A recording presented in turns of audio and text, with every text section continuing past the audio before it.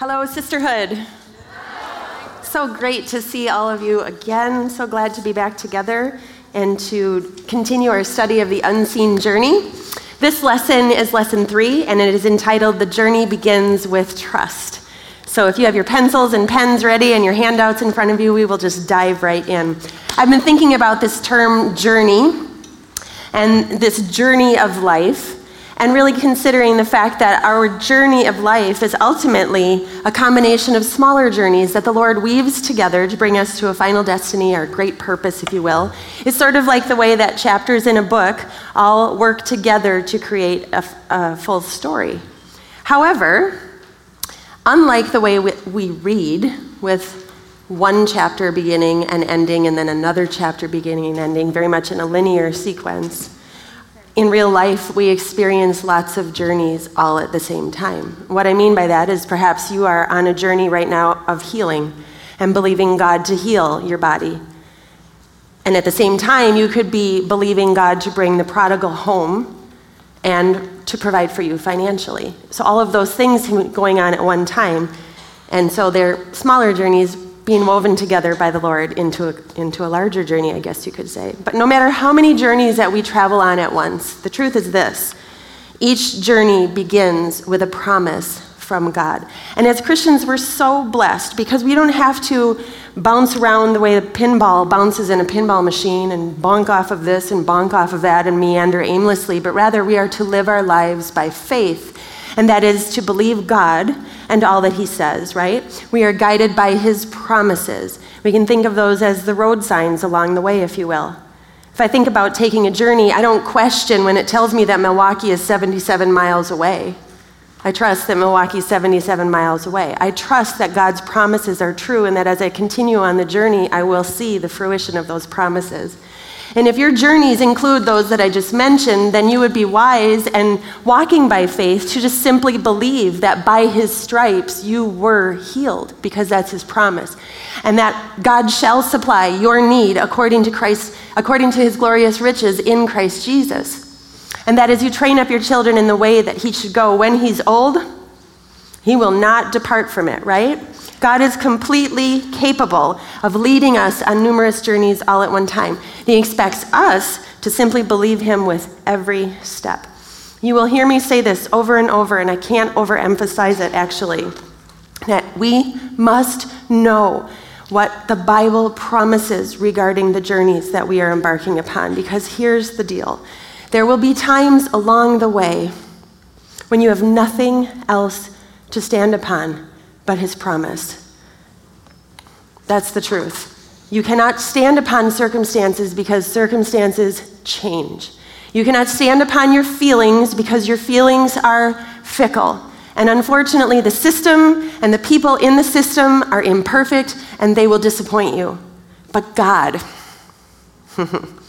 he isn't changing, nor is he fickle, and he will never, never let us down. When we believe God's word, strength and courage come to us. And not only that, the Bible tells us that we actually partake of God's divine nature. Look at 2 Peter chapter 1, verse 4. It says, because of his glory and excellence, he has given us great and precious promises. These are the promises that enable you to share his divine nature and escape the world's corruption caused by human desires. Sharing his divine nature means that you and I are partners with him in the very power that proceeds from him.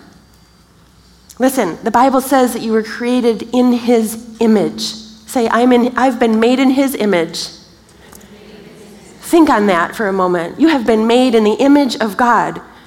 And with that, his plan is that you actually share in his power, working as his companion, his plan for your life. If a man owns a business and his son observes his father and studies how the father does his business, becomes an apprentice to the father, accepts his directions, right? His words, his counsel, eventually that son can share in what his father has established. It's similar with you and I sharing in the nature of God. How? By putting trust in his promises. So this begs the question, what is trust really? It can be a word that we throw around and don't really lay hold of its meaning. Trust is confidence. Trust is a reliance or a resting of the mind on the very character of God. So if I trust God, then I rely on God's integrity. If I trust God, then I rest my mind on His love and His faithfulness. I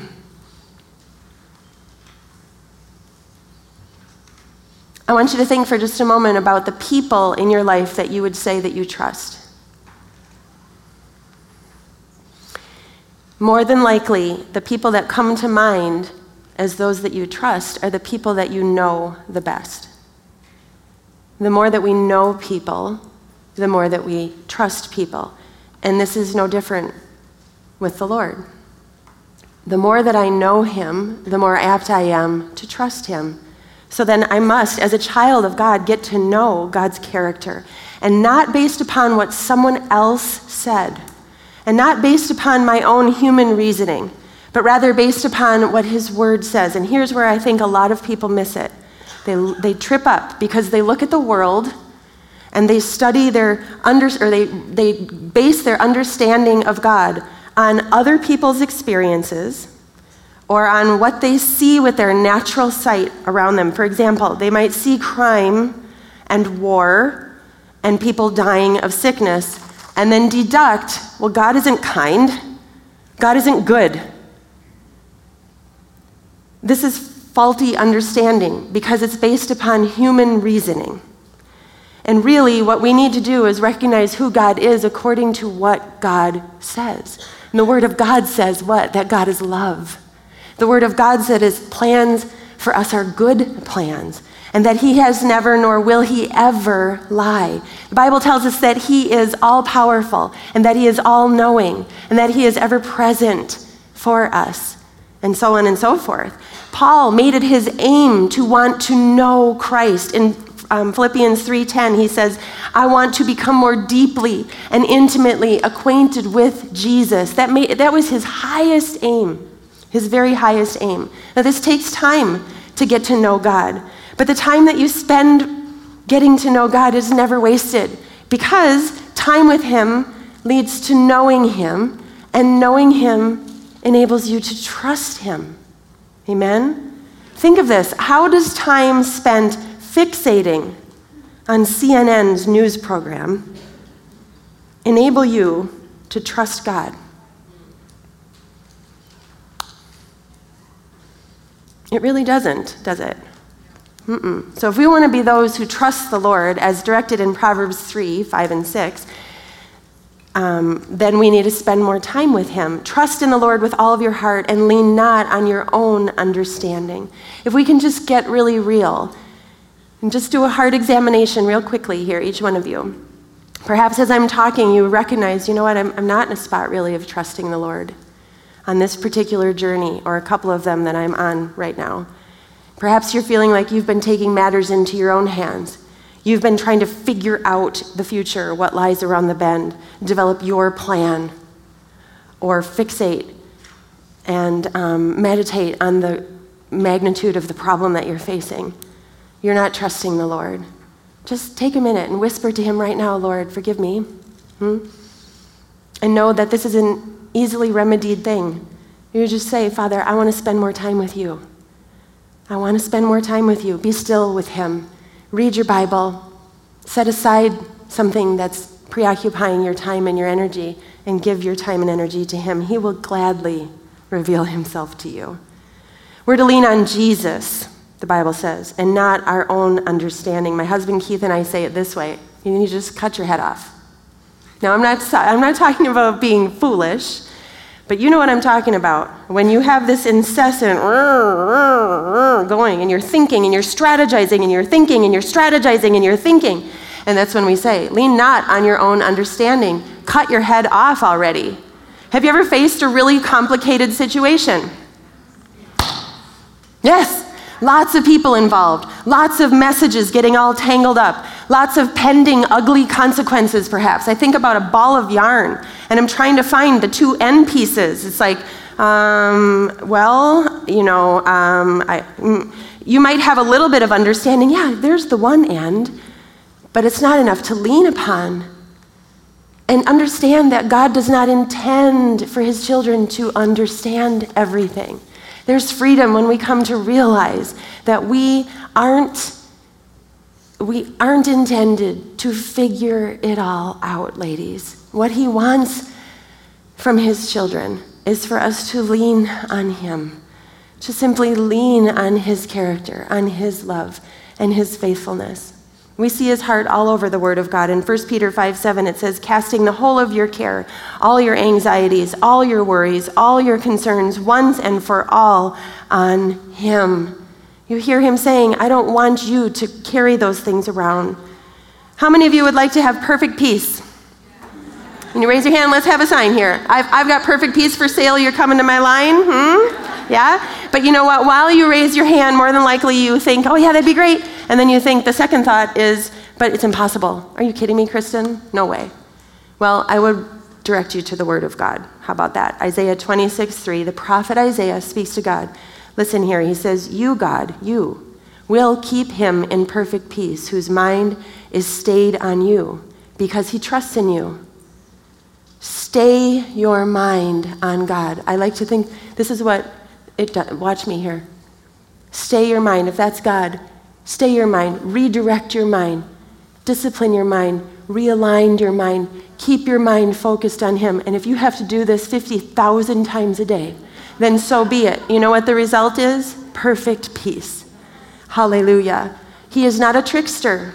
He does not tell us to do something that we're incapable of doing. Again, if we simply ask the Father, Daddy, to help us keep our mind on him, he will. The Bible says something else about trusting the Lord. It ties trusting God to being happy. On New Year's Day, just a few weeks ago, I sat down at my dining room table and I wrote January 1st, 2018. And then I wrote, Happy New Year. And then I wrote, Lord, I'm not happy. Not one bit. And just for a moment, I almost got sassy, but he can handle it. And I said, is happy even in the Bible? I know joy is in the Bible, but happy, nothing was coming to mind. And for the next 2 or 2.5 hours, he directed me to lots of verses about happy. One of them was Proverbs 16:20. It says this, whoever trusts in the Lord, happy is he. Now, first off, I noticed that the word does not say, whoever has a perfect life, happy is he. It doesn't say, whoever has the problem solved, happy is he. It doesn't say, whoever can figure out how to make this situation go away, happy is he. No, look again, it says, whoever trusts in the Lord, happy is he. The word trust means to have confidence in, to be bold, to be secure. And in those next few moments, the Lord helped me discover something important. And that is that if I am not happy, it must be because I'm not fully placing my confidence in him.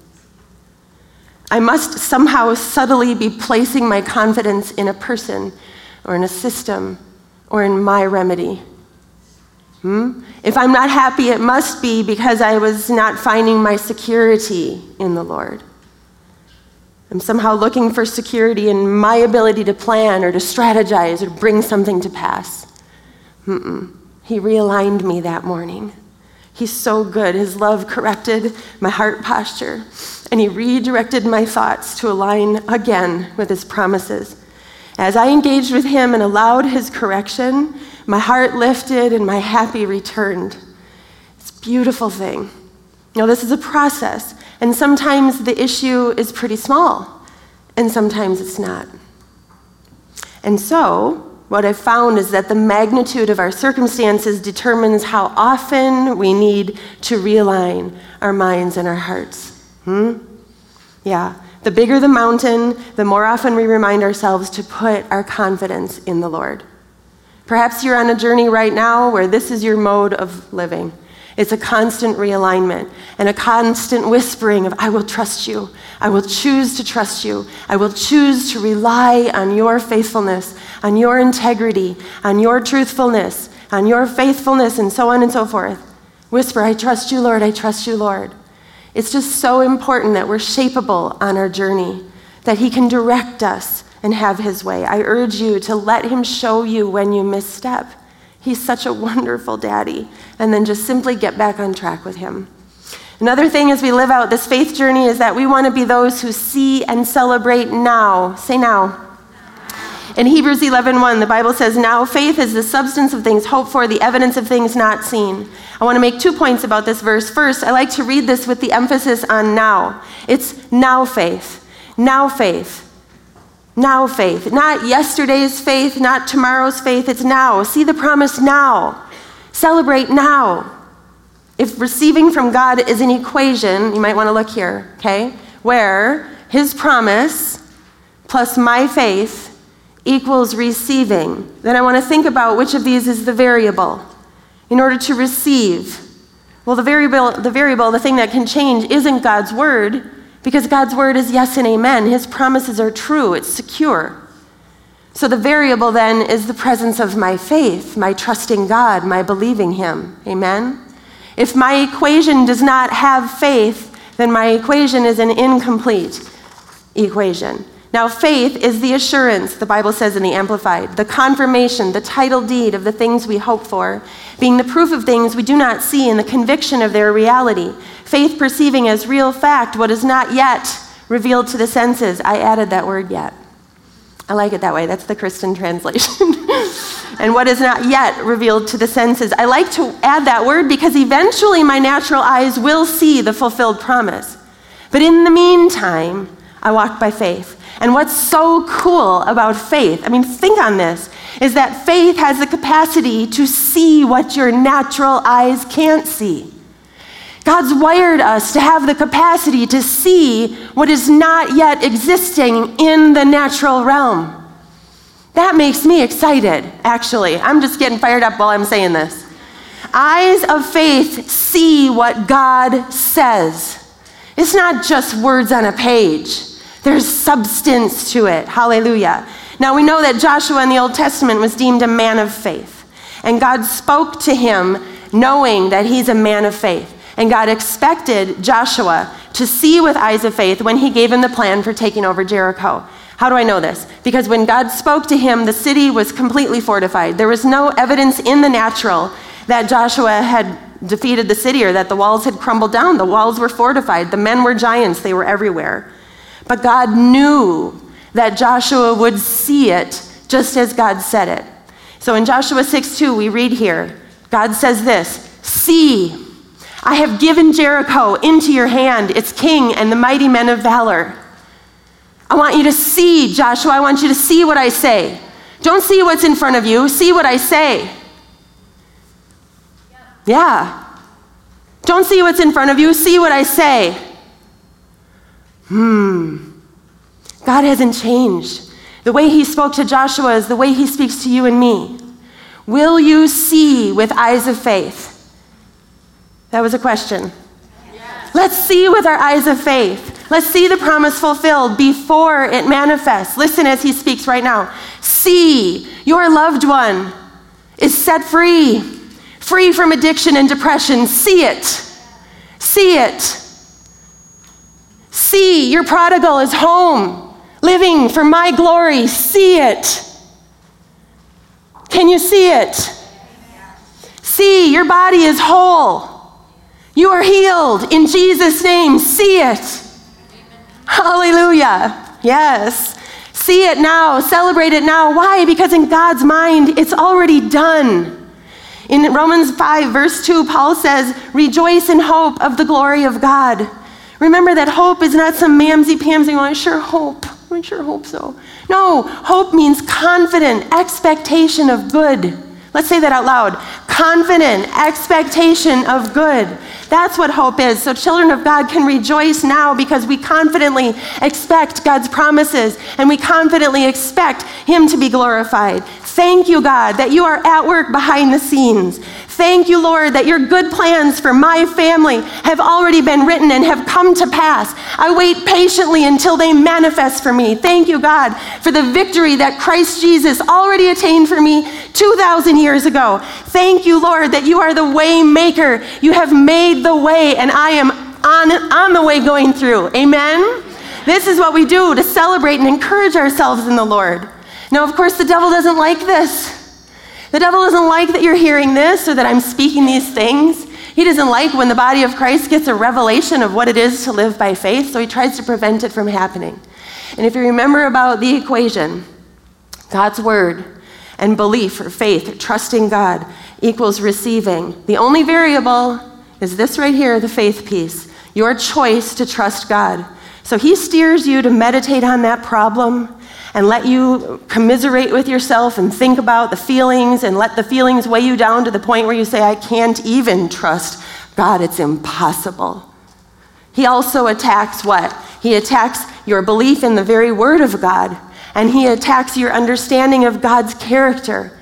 But keep in mind that everything that Satan says is a lie. And Jesus makes it clear in John 8:44. He tells us that Satan does not stand in the truth. There's no truth in him. He's the father of lies. He's a flat-out liar. So one of the ways for us to pass the test is to do an inventory, to be mindful of what our mind is full of, and entertain this question. Who told me that? Who told me that? Did the Lord tell me that thought? Then I'll keep thinking on it. But if the enemy told me that, I'm not going to think about it. And also, I want to include this. We need to pass the test by figuring out who we're talking in line with. Am I talking in line with what Jesus says, or am I talking in line with the enemy? I think a lot of us negate our faith and our prayer and stuff because we're believing God, but then we talk out a bunch of stuff that's right in line with the enemy's tactics, yes? The Bible says God is a rewarder of those who diligently seek him, that our faith overcomes the world, that we are filled with joy and peace when we believe. Are you hearing this? The Heavenly Father wants so much for his children to walk by faith that he promises these blessings to us. He promises us overcoming stature. He promises us victory. He promises us peace and joy. And isn't it interesting how in our humanness, we search and search for these things, but we search and search for them on the internet, or maybe through alcohol, a sexier physique. We're searching, and yet the rewards of joy and peace and victory come as we trust him. And sometimes we think, oh, but it's just so hard. I'm here to tell you, it's really not that hard. Because you know what? God deserves to be believed. He's God. He is God. His word is true. He cannot lie. Hallelujah, Lord. Question, what if you had a meeting with Jesus? Really, what if you could sit down and meet him face to face? I could arrange that for you. I imagine that he would sit and he'd put his hands around your face, around your cheeks, and he would look at you with his loving kindness. And he would say to you, I will meet your need. I don't want you to worry about this anymore. I promise I'm giving you my word. I'm not going to tell you how long this will take. And it's going to look at times that you're all alone and that I'm not on this, but I promise you I'm working. I promise you I have victory for you. Would you believe him?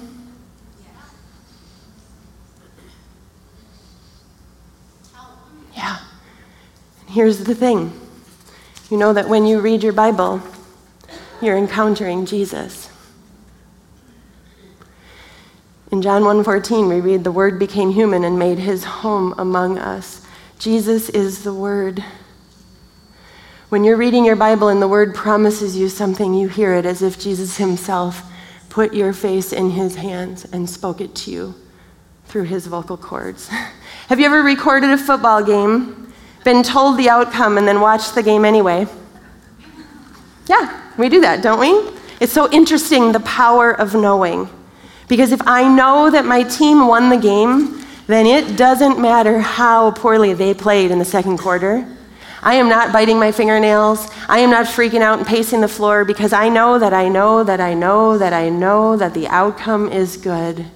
I just simply sit on my couch and anticipate and expect and wait and believe and know way down deep that something's going to turn, something's going to change because I know the outcome. Apply this principle to your walk with Jesus. He has given you his word, ladies. Remember, his promises accomplish their purposes. Look at Isaiah 55:10 and 11. As the rain comes down and the snow from heaven and do not return there, but water the earth and make it bring forth and bud, that it may give seed to the sower and bread to the eater. In other words, just like the rain and the snow come down and do exactly what they are purposed to do, so shall my word be that goes forth from my mouth. It shall not return to me void, but it shall accomplish what I please, and it shall prosper in the thing for which I sent it. Hallelujah. Hebrews 6:18 tells us it is impossible for God to lie. His word is unalterable. It is unchangeable. Our Father, Abba, Daddy, God, has willingly obligated himself to us through his word. Amen? So certainly, we can trust our God. Let me pray for you. Hallelujah, Father. Thank you, Lord, that every journey starts when we choose to trust you. God, I'm praying, Lord, that each woman would choose again, Lord, tonight to trust you in her journey, to just show her, Father, how to lay hold of your promises, how to see them fulfilled with her eyes of faith. I pray, God, for the Holy Spirit to bubble up in her, that she would celebrate and thank you now. And as she continues to trust you with every step, Father, that she would truly enjoy the journey for her good, God, and for your glory. In Jesus' name we pray. Amen, amen, amen. Hallelujah.